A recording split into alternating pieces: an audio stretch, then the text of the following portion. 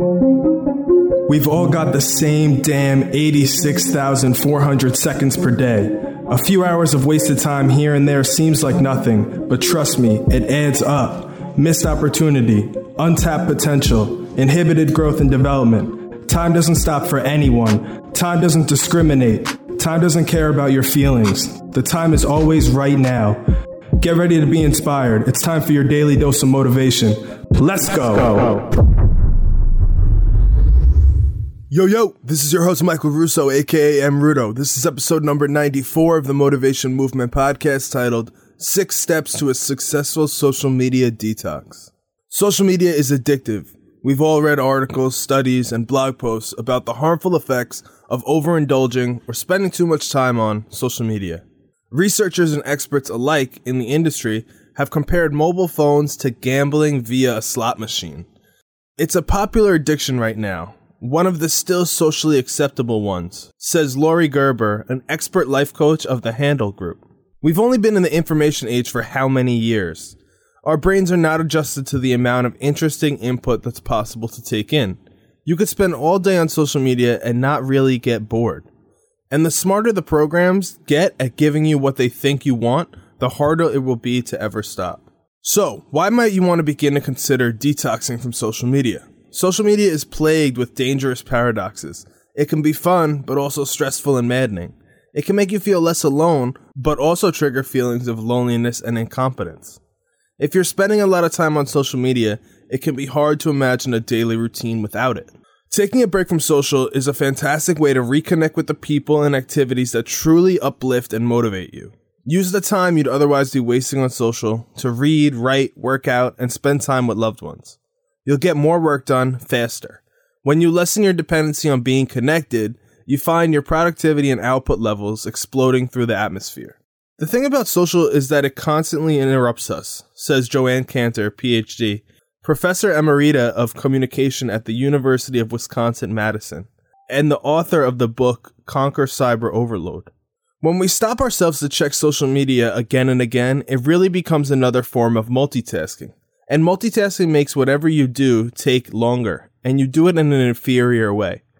The American Psychological Association estimates that trying to juggle multiple digital tasks at once, such as sporadically navigating between TikTok, self-help articles, and work-related responsibilities, can actually reduce productivity by as much as 40%. Today's quote is from Michelle Obama, who is an American attorney, author, and the First Lady of the United States from 2009 to 2017. She's married to the 44th President of the United States, Mr. Barack Obama, and was the first African-American First Lady. The quote was stated as follows: "When it comes to social media, there are just times I turn off the world. You know, there are just sometimes you have to give yourself space to be quiet, which means you've got to set those phones down." I can understand why it may sound daunting or even unnecessary to do a cleanse for those of us who spend a lot of time on these platforms. However, I strongly encourage you to give it a go. Today we're going to talk about 6 simple steps to a successful social media detox. 1. Track your habits. Try keeping a detailed record of your social media activity for 1 week, as is. Don't do anything differently from what you typically do. We're doing this to establish a baseline or a control. Then, quit for a week and notice how you feel while being detached. This little experiment will help you become aware of your dependency, understand the triggers, and help you develop new, healthier habits. Whether you track your observation in a journal or do it in a note-taking app, make sure you're documenting them somewhere, somehow, for future reference. That way, you can study them later and notice how you feel, both logged in and logged out. And if being offline produced positive feelings, channel that when you return to social as motivation for powering off more often. Number 2. Develop a schedule to cut back slowly but surely on your social media use. For instance, if you plan on taking a social media break in the month of March, work to reduce your social media use over the next week prior to the beginning of the new month. Starting to cut back about 7 to 10 days before you actually intend to undergo the detox is ideal. The amount by which you cut back depends on how much you use social media.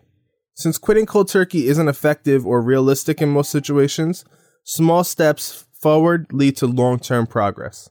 Number 3, detox with a buddy. Having someone to hold you accountable can make all the difference. Find a friend, family member who is interested in detoxing with you, and then discuss your plan of action. Tackle the challenge together. You're more likely to stick to your goals when you have someone to lean on throughout the ups and downs of this journey. Number 4, put a rubber band around your phone. This insanely simple trick can help you stop mindlessly picking up your device. Catherine Price, the author of How to Break Up with Your Phone and founder of Screen Life Balance, stated, "When you reach for your phone, there is now a physical obstacle that snaps you out of autopilot for just a second and encourages you to reflect on what you're doing." Number 5, make those around you aware of your social media detox plans. Letting people know in advance that you won't be interacting and engaging online will ease their concerns and worries if they can't connect with you via social or by messenger. Finally, number 6, redesign your lock screen. More wisdom from Catherine Price. Develop a lock screen design that implores you to ask yourself 3 questions. What for? Why now? What else? These simple yet potent questions force you to question whether you're intentionally and purposefully picking up your phone. Picking it up because you're bored or maybe a little anxious isn't healthy. This helps you to understand your own personal behaviors and habits. If you've ever gone through a social media cleanse and have experienced great benefits from it, please share your thoughts with me on social. In conclusion, my final thought for the day is that if you find yourself stuck in a creative block, can't make progress, can't break through that plateau, it might have something to do with your social media or digital habits. So, what the fuck happens when we detox off social? Your self-esteem improves, you'll reconnect with people in real life, you'll conquer the FOMO, you'll gain more free time, and most importantly, you'll appreciate the special moments more. That is all for today's episode, folks. Let me know what y'all think using hashtag The Motivation Movement on social media. Tag Adam Rudo, and do not forget to visit my new website, mrudo.com. I want to hear your raw, uncut, and unfiltered feedback. Please do not hold back. I'm not sensitive. I can take it, and I very much appreciate the constructive criticism. If you come across a great quote you'd like to hear me talk about, share it. Tune in for new episodes every Monday, Wednesday, and Friday. Don't forget to subscribe to this podcast as well. Again, this is your host, Michael Russo. Thank you for listening in. More motivation, more hustle, more life.